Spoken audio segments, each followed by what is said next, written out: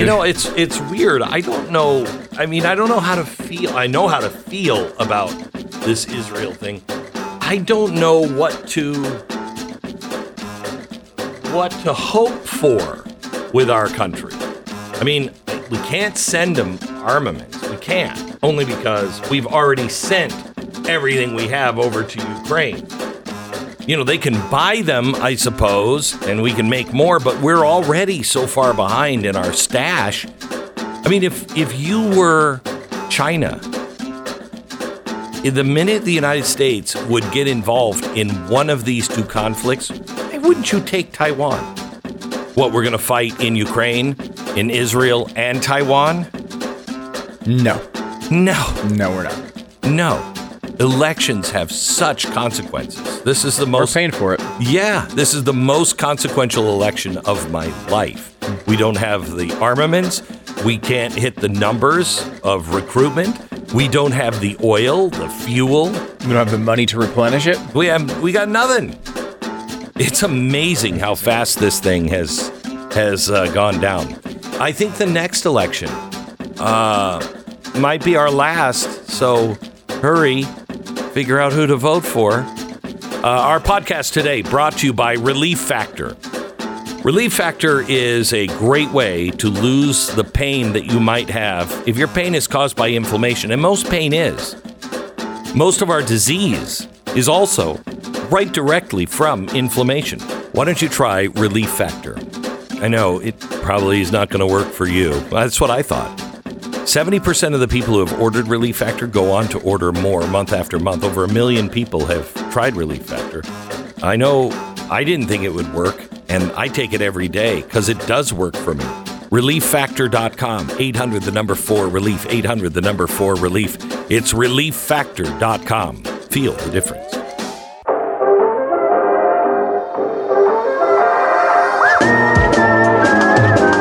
You're listening to the best of the Glenn Beck program. The accusation is that Iran's posture, that the U.S., your administration's posture towards Iran has helped contribute to this. I want to give you a chance to respond.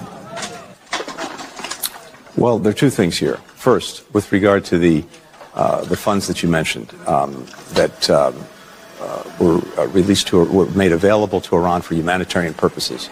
As part of getting Americans back who are being held and detained in Iran. Let's be very clear about this. And it's deeply unfortunate that some are playing politics when so many lives have been lost and Israel remains under attack. The facts are these. No U.S.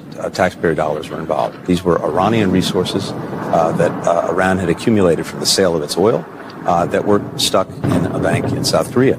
They have had from day one, under our law, under our sanctions, the right to use these monies for humanitarian purposes. Okay, so now they've gone from, no, that $6 billion was not, Now it is, but that wasn't U.S. taxpayer dollars. That $6 billion, that's what he's saying there. That the $6 billion was held in a foreign bank. The United States held it back. We released it to them, but that was their money to do with what they want. So we didn't directly contribute to the murder and rape of these citizens? Think that's what he's saying. Oh, wow. That's wonderful. What a wonderful policy. Yeah. So former State Department Special Advisor for Iran and Polaris National Security Executive Director is Gabriel Noronha, and he is with us now. Gabriel, is that what he was saying there? He is actually claiming that when we give $6 billion to terrorists, it all gets used for food and medicine. And let me tell you, I would like to sell that guy a bridge because if he believes that, it's simply, I've worked on Iran's budget for 5 years. That's not how this works. It's when you get $6 billion in your savings account, you can draw down from your checking account really, really easily. Yep. And that's exactly what's happened here. So it is ridiculous to think that they would not pull from another. You get $6 billion. Great. Pull from another account. Exactly what you said. Is there any doubt in your mind that that $6 billion gift from the Biden administration spurred this on or helped this go through? One thing that's really interesting is the Wall Street Journal has reported that in August, Iran started planning and ultimately approved these attacks. August is exactly when the Biden administration announced that they were going to give Iran the $6 billion.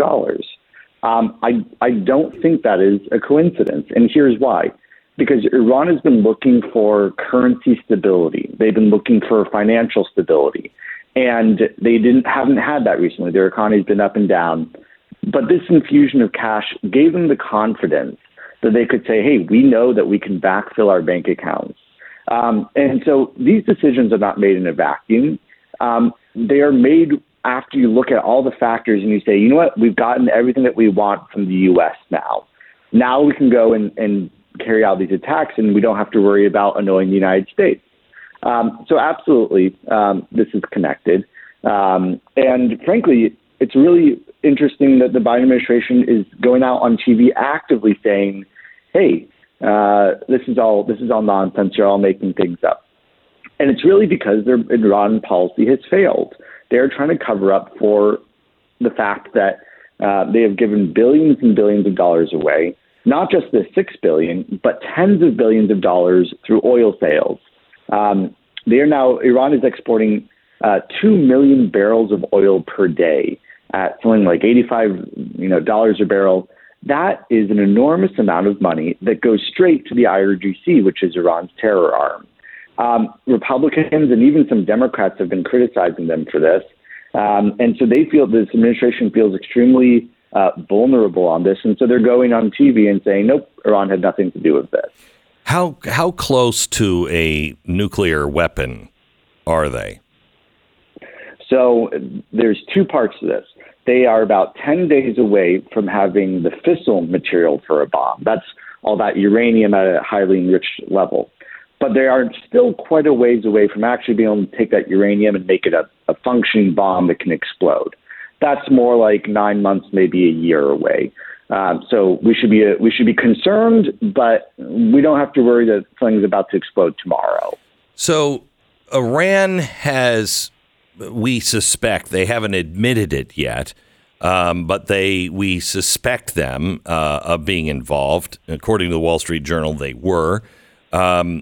They have said that if Israel puts boots on the ground in Gaza, they will get involved. What is our response to this, do you suppose?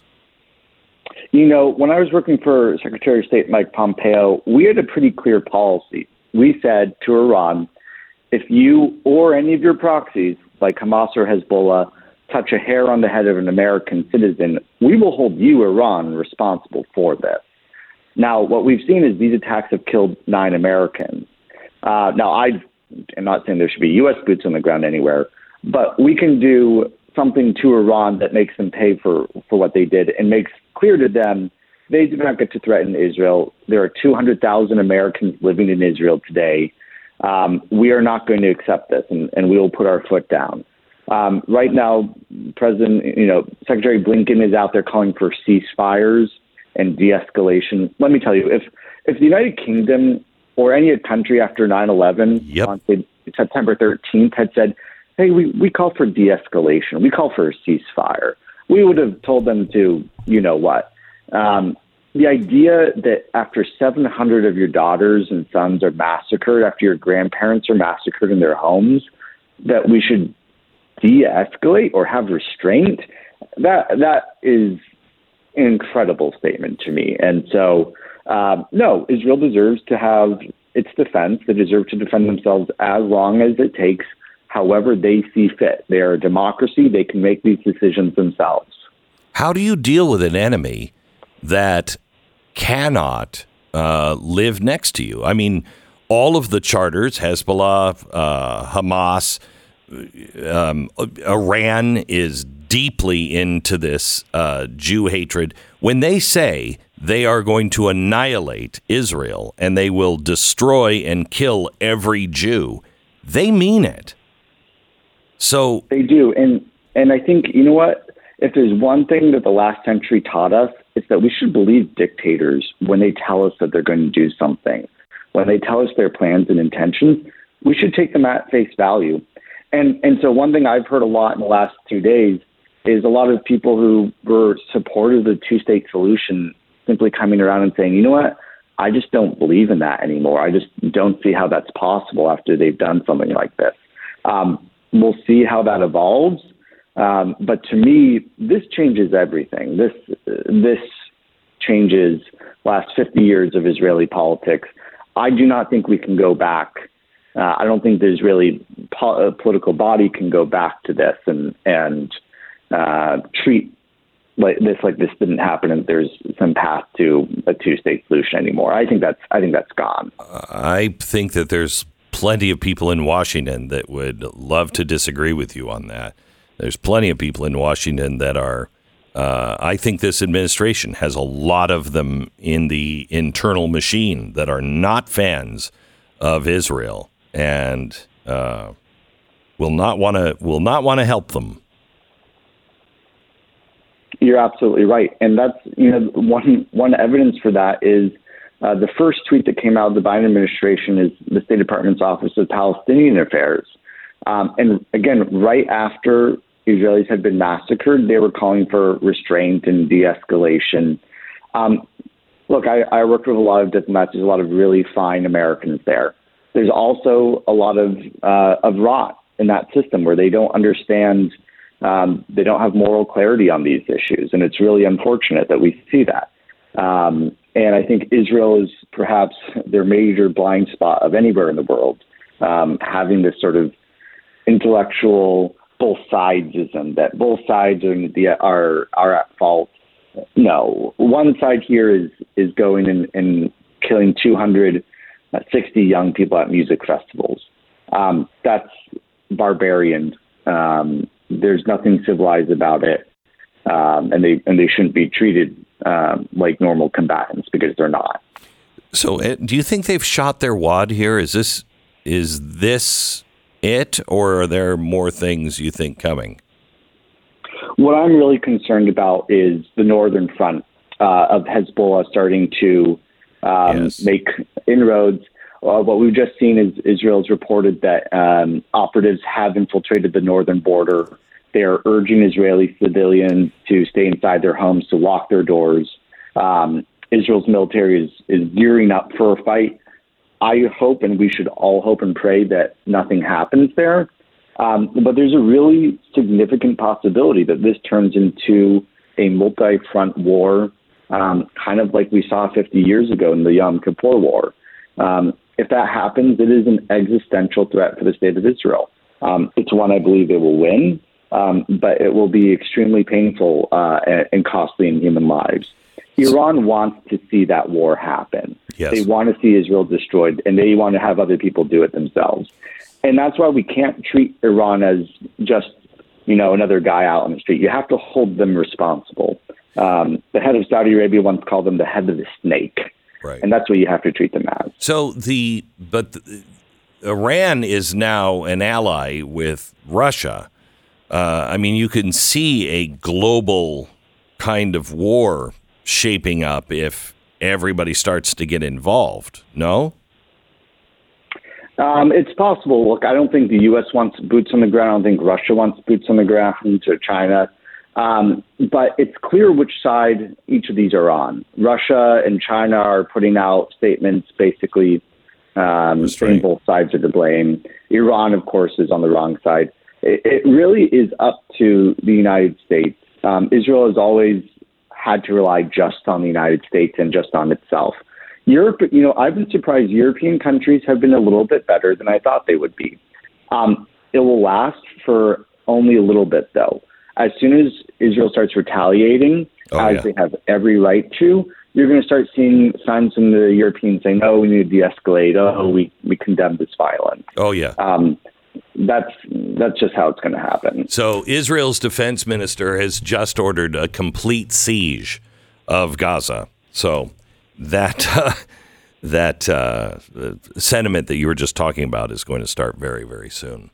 Thank you so much, Gabriel. I really appreciate it. Thank you for paying attention to these things and all the work that you did earlier with Iran. Appreciate it. Absolutely. Thank you for having me on, Glenn. This is the best of the Glenn Beck program.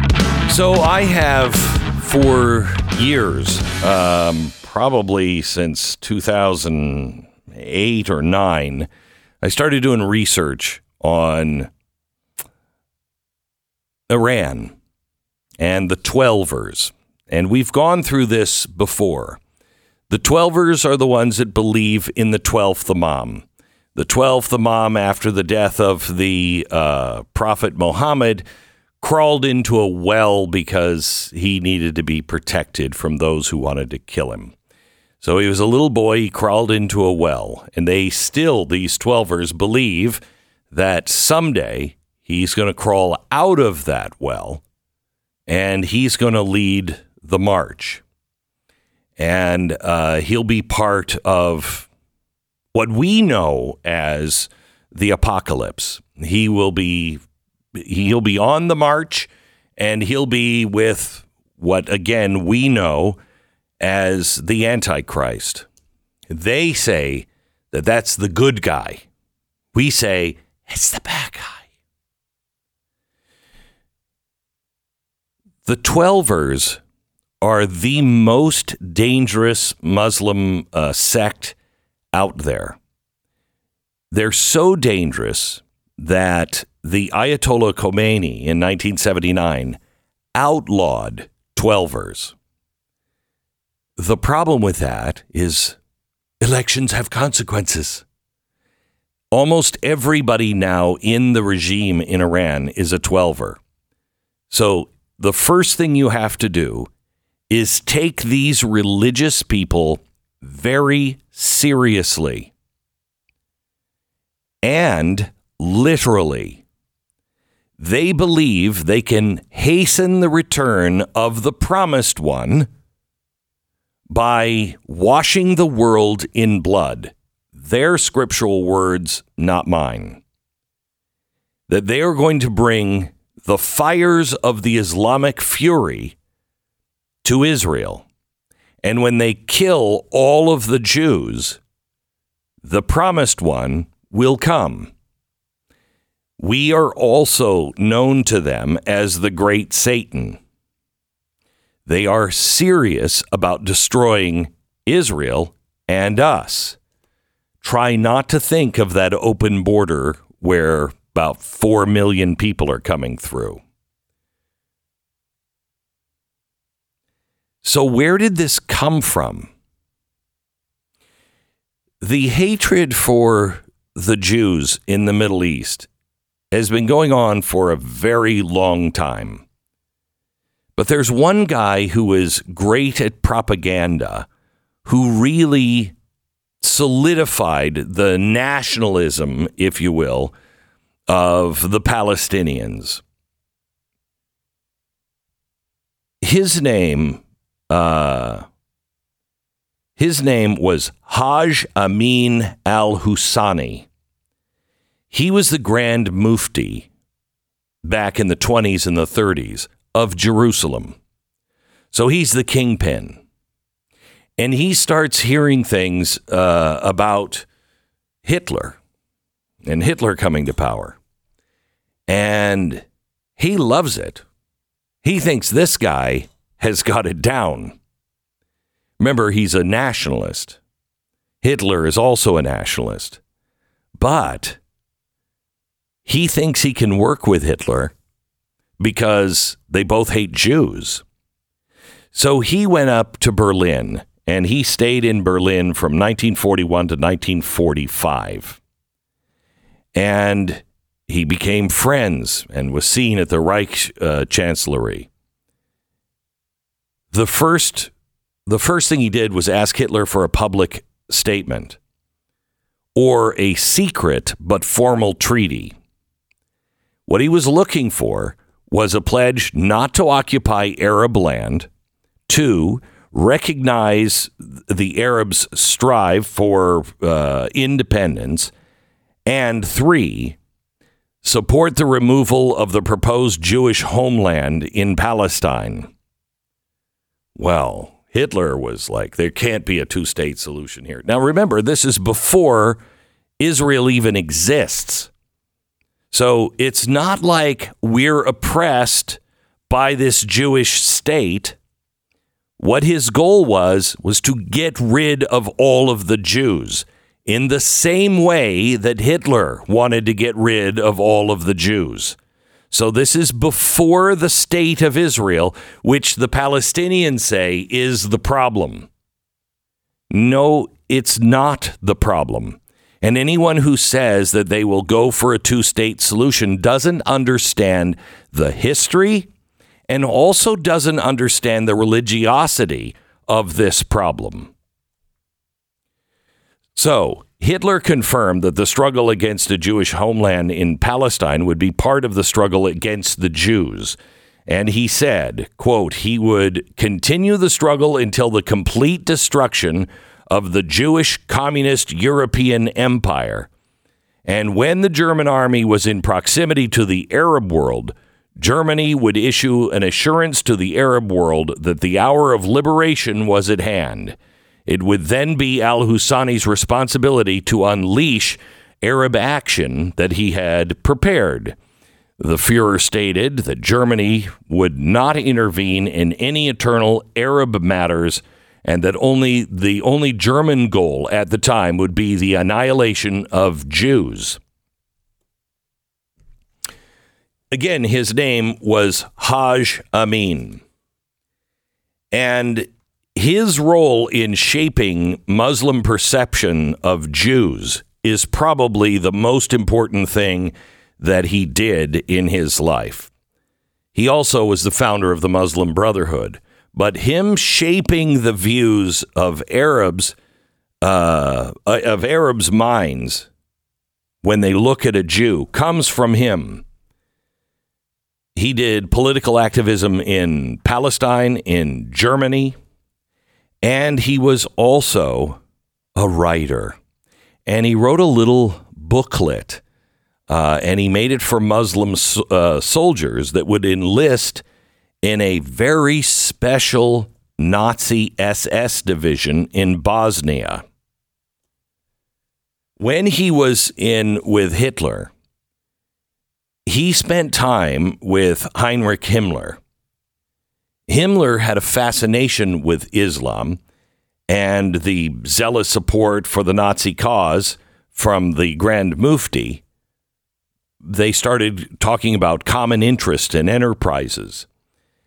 And that led to the all-volunteer Waffen-SS division in Bosnia, made up mostly of Bosnian Muslims. This is, if you happen to be watching, I'll describe it if you're not. This is a fez. Now, fez is associated with Arabs.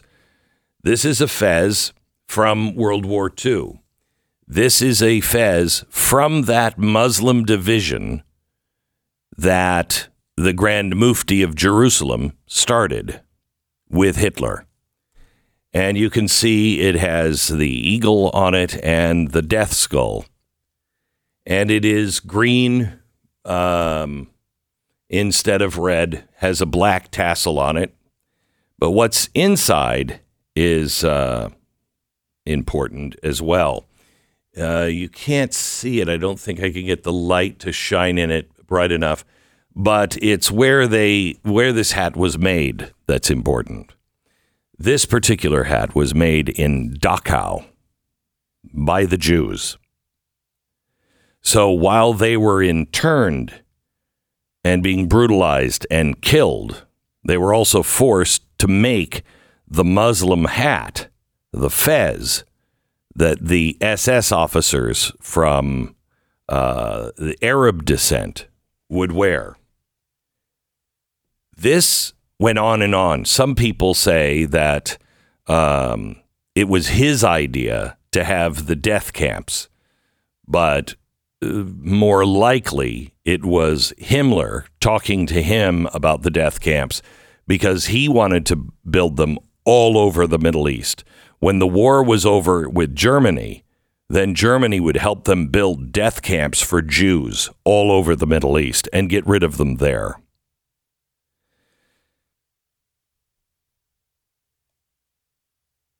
when they say,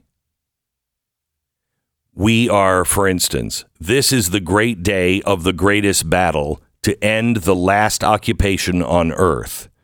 That is the Hamas commander over the weekend. This is the day of the greatest battle to end the last occupation on earth. When they speak like that, you have to take them seriously and know what they're talking about. There is a battle called Al-Mamahet al-Kubra, and I'm sure I'm saying that right. It is a great battle, one of the greatest battles, to end the last occupation on earth. It is an end times battle according to Muslim eschatology. It's the greatest battle. And it has considerable atrocities and killing, a bloody conflict and massacre. And it goes against Israel and all those who fight with them. When we're talking about Ukraine, yes, we're talking about evil. Russia comes in and slaughters women and children, and it's evil. And I believe there's evil all over the world. But when you talk about going up against Israel with these particular people, Iran, Hamas, Palestinians, and Hezbollah, you are talking actual biblical evil. They don't see themselves as that. But I have spent years comparing the two end time philosophies. And their bad guy is our good guy, and our good guy is their bad guy. I mean, listen to this. This is from a forum in the Middle East where they were talking about the Grand Mufti. I found this today, and I started reading it. I'm like, oh my gosh. Yeah, they want a two-state solution. Listen to this. For us Muslims, it is unworthy to utter the word Islam in the same breath with Judaism, since Islam stands high over its adversary. Therefore, it would be wrong to carry out compassion of those two generally different counterpoints or comparison. Unfortunately, it is insufficiently known that animosity between Islam and Judaism is not of recent date. It reaches long back in history, all the way to the time of the Prophet Muhammad. I'd say it actually goes back to Abraham, but that's just me. This short historic overview will demonstrate the importance and perfidiousness of Jewry and its animosity toward the founder of Islam. Now listen how they start this. Jews are known in history only as a subjugated people. Their vulgar nature and insufferable stance towards nations that offered them any hospitality and toward their neighboring nations are the reason that those same nations had to resort to certain measures in order to suppress a Jew's efforts to obtain his desire by force. The history of antiquity shows us the pharaohs were already forced to use all means against Jewish usury and Jewish immorality. Ancient Egyptians finally expelled the Jews from their land. Led by Moses, the Jews then arrived at the Sinai desert, and they wanted to kill their leader and their savior Moses when he came back from Mount Sinai. Because of that, God punished them, and they had to meander in the wilderness for 40 years. Following that, listen to this, the Jews spread out like locusts all over the Arab Peninsula. They came to Mecca, to Medina, to Iraq, to Palestine, which is the land of milk and honey. When this is one of your educational tools on history, and you refer to people as a locust and a plague of locusts, I don't think you have a lot of compassion there. And compassion is what you're going to start hearing.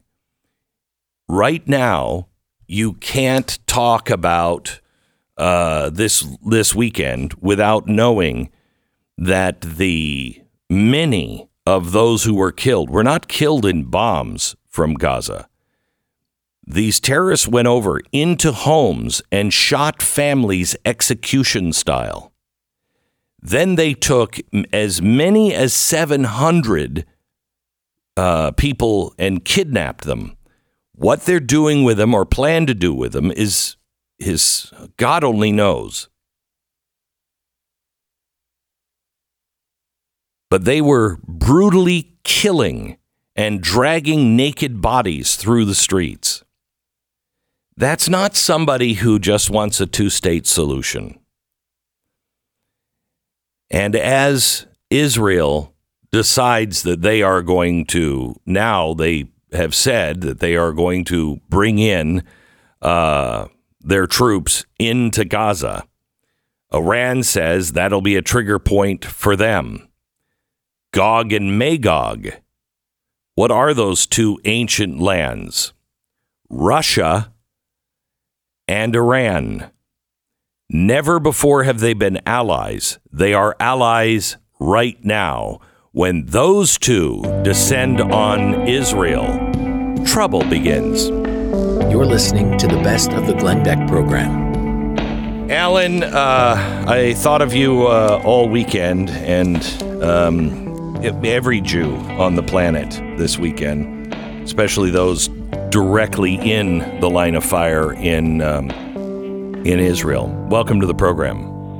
Well, thanks. You know, it was just 10 days ago or so that I had a 3-hour dinner with Benjamin Netanyahu, and we talked about all the threats that Israel was facing, but nobody could have imagined this: raping Jewish women, killing Jewish babies, and Harvard law students are supporting it. Harvard law students are supporting it. A group of about 30 Harvard organizations has supported Hamas and said this is all the blame of Israel. Women being raped is the fault of Israel. Barack Obama hasn't said an effing word about this. You can imagine if this were directed against any other minority. No. The president of Harvard hasn't said a word about this. The president of Yale, there's a demonstration today of Yale students. City University of New York Law School students put all the blame for this on Israel. These are our future leaders. These are the people today who are being educated to become the heads of our legislative, executive, and judicial branch, the heads of the New York Times. We are a country in moral crisis when you get our future leaders defending rapists and murderers and putting the blame on innocent people who just went to a concert. But let's remember where the real focus is. The real villain here is Iran. Iran put them up to it. We now know from Wall Street Journal reporting that there were meetings in Lebanon in which Iran gave them the green light, told them to go forward. And this will never end unless there's regime change in Iran. And the first step that should be taken is for the United States and Israel, together with the fleet that is now approaching the Eastern Mediterranean, to destroy Iran's nuclear reactor. They cannot come out of this thing a winner. Iran must come out of this thing losing its most valuable weapon, the nuclear arsenal. The United States and Israel and Saudi Arabia all would like to see Iran's nuclear arsenal destroyed. This is the time to do it, because the world will finally understand that Iran is behind all this, and that, you know, Hamas and Hezbollah are puppets, mere surrogates that just do the bidding of this horrible, horrible Nazi regime in Iran that will never be satisfied with the two-state solution, with the end of the occupation. They want Israel wiped off the map and every single Israeli Jew murdered. And if there was ever proof of that, it's this horrible genocide. You know, more people were killed this weekend. More Jews were killed than during Kristallnacht. And, we keep forgetting that places like Harvard, were a center of Nazi support during the 1930s. Oh, yeah. Harvard University welcomed Nazis, gave them honorary degrees. Columbia University did the same. And Italian fascists, too. Columbia University named an Italian center in support of Mussolini. So, do not count on American academic institutions. They produce our leaders. That's a problem, not a solution. So, Alan, I hate to say it, but I think that America is. You're right. We're in a moral crisis right now. How you can watch this and not be just horrified at what you saw. But I believe, now Stu said it would take a few days or maybe even a week or so, but I believe as soon as that number becomes more people killed in Palestine than they slaughtered in Israel, I think people are going to immediately say, okay, that's enough. Now you're being a bully. No, I don't know what the number is or how you're going to wipe this out. But Hamas, Hezbollah, Iran, those regimes have got to go. They've got to go, or you're never going to have any kind of peace. You're right, but already there are people calling for a ceasefire. I know. With almost 1,000 Israelis, maybe even more, murdered, and perhaps as many as 100 held in hostage. They're calling for a ceasefire. Let them first arrange for all the hostages to be sent back, then call for a ceasefire. But don't call for a ceasefire while there are 100 Israelis and some Americans and some people from other countries, Brits and other countries, that are being held hostage. And these are not soldiers. These are young women, babies, Holocaust survivors, people my age. I wish I were young enough to go to Israel and fight for them, because this is an existential battle, not only for the survival of the nation state of the Jewish people, but for the survival of democratic Western Judeo-Christian values, which are at stake here. The head mullah recently said Israel's first, but they're not the last. Christianity is being attacked all over the Middle East by radical Muslims who will not rest until every Jew and every Christian is dead or converted. So this is a fight for the survival of everything that we believe in, and America and Israel not only must stand together, but all Americans must stand together. Barack Obama has to get up and make a statement. Yeah, he's going to lose some friends among the Hamas people. The squad, the evil squad, must stand up in support of American and Israeli values, but they won't. The Harvard students, the Yale students, the City University of New York. I went to that university. I went to Brooklyn College. It was a great place. It was a free school for children of immigrants. Today, it's a radical hotbed of progressive, woke, and even communist involvement, where everything is the fault of, and by the way, they don't care about Israel. Everything is the fault of America. We're the villains. We're the big Satan, according to the students at the City University of New York, paid for by me and you, by taxpayer money, federal and state money.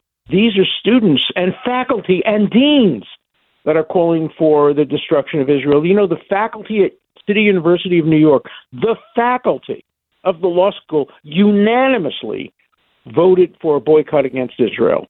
That's the faculty of a major law school in New York City. I mean, we are in a crisis of unknown dimensions, and we have to fight back with all of our moral force. We have the majority, but we are silent.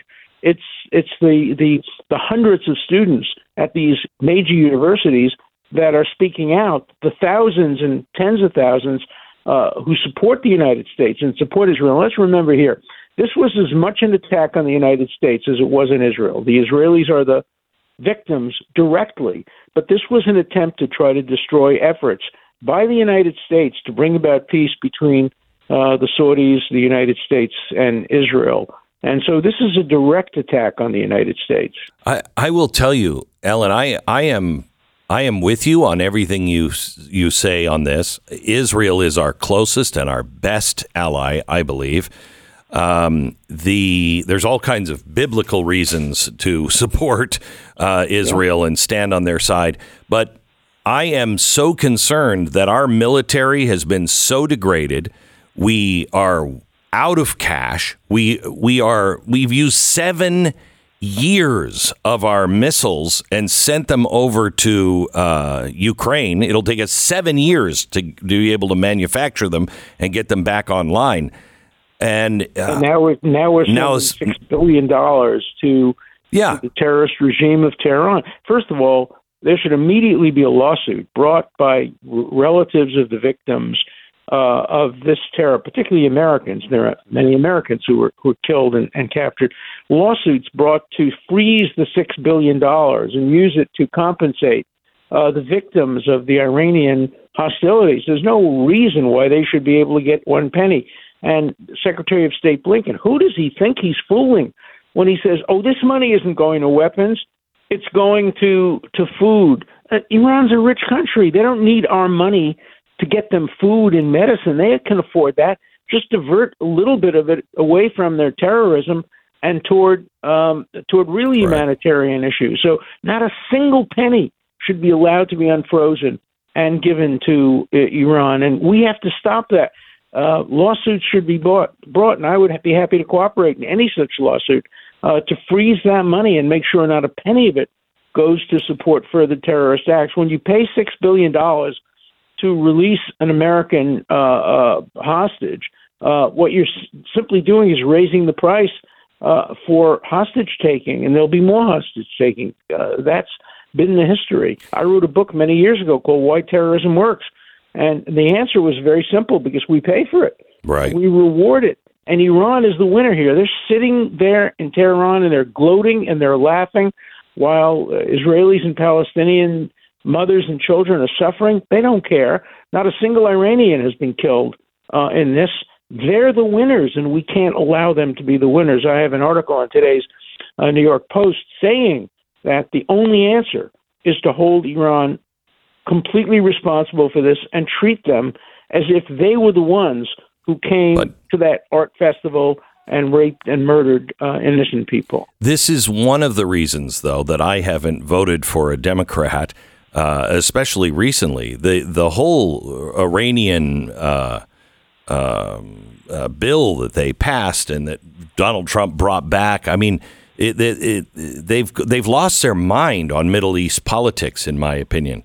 And I know that I agree with you. I agree with you. But look, I want to commend President Biden for the statement he made yesterday. It was a wholehearted, full-throated statement in support.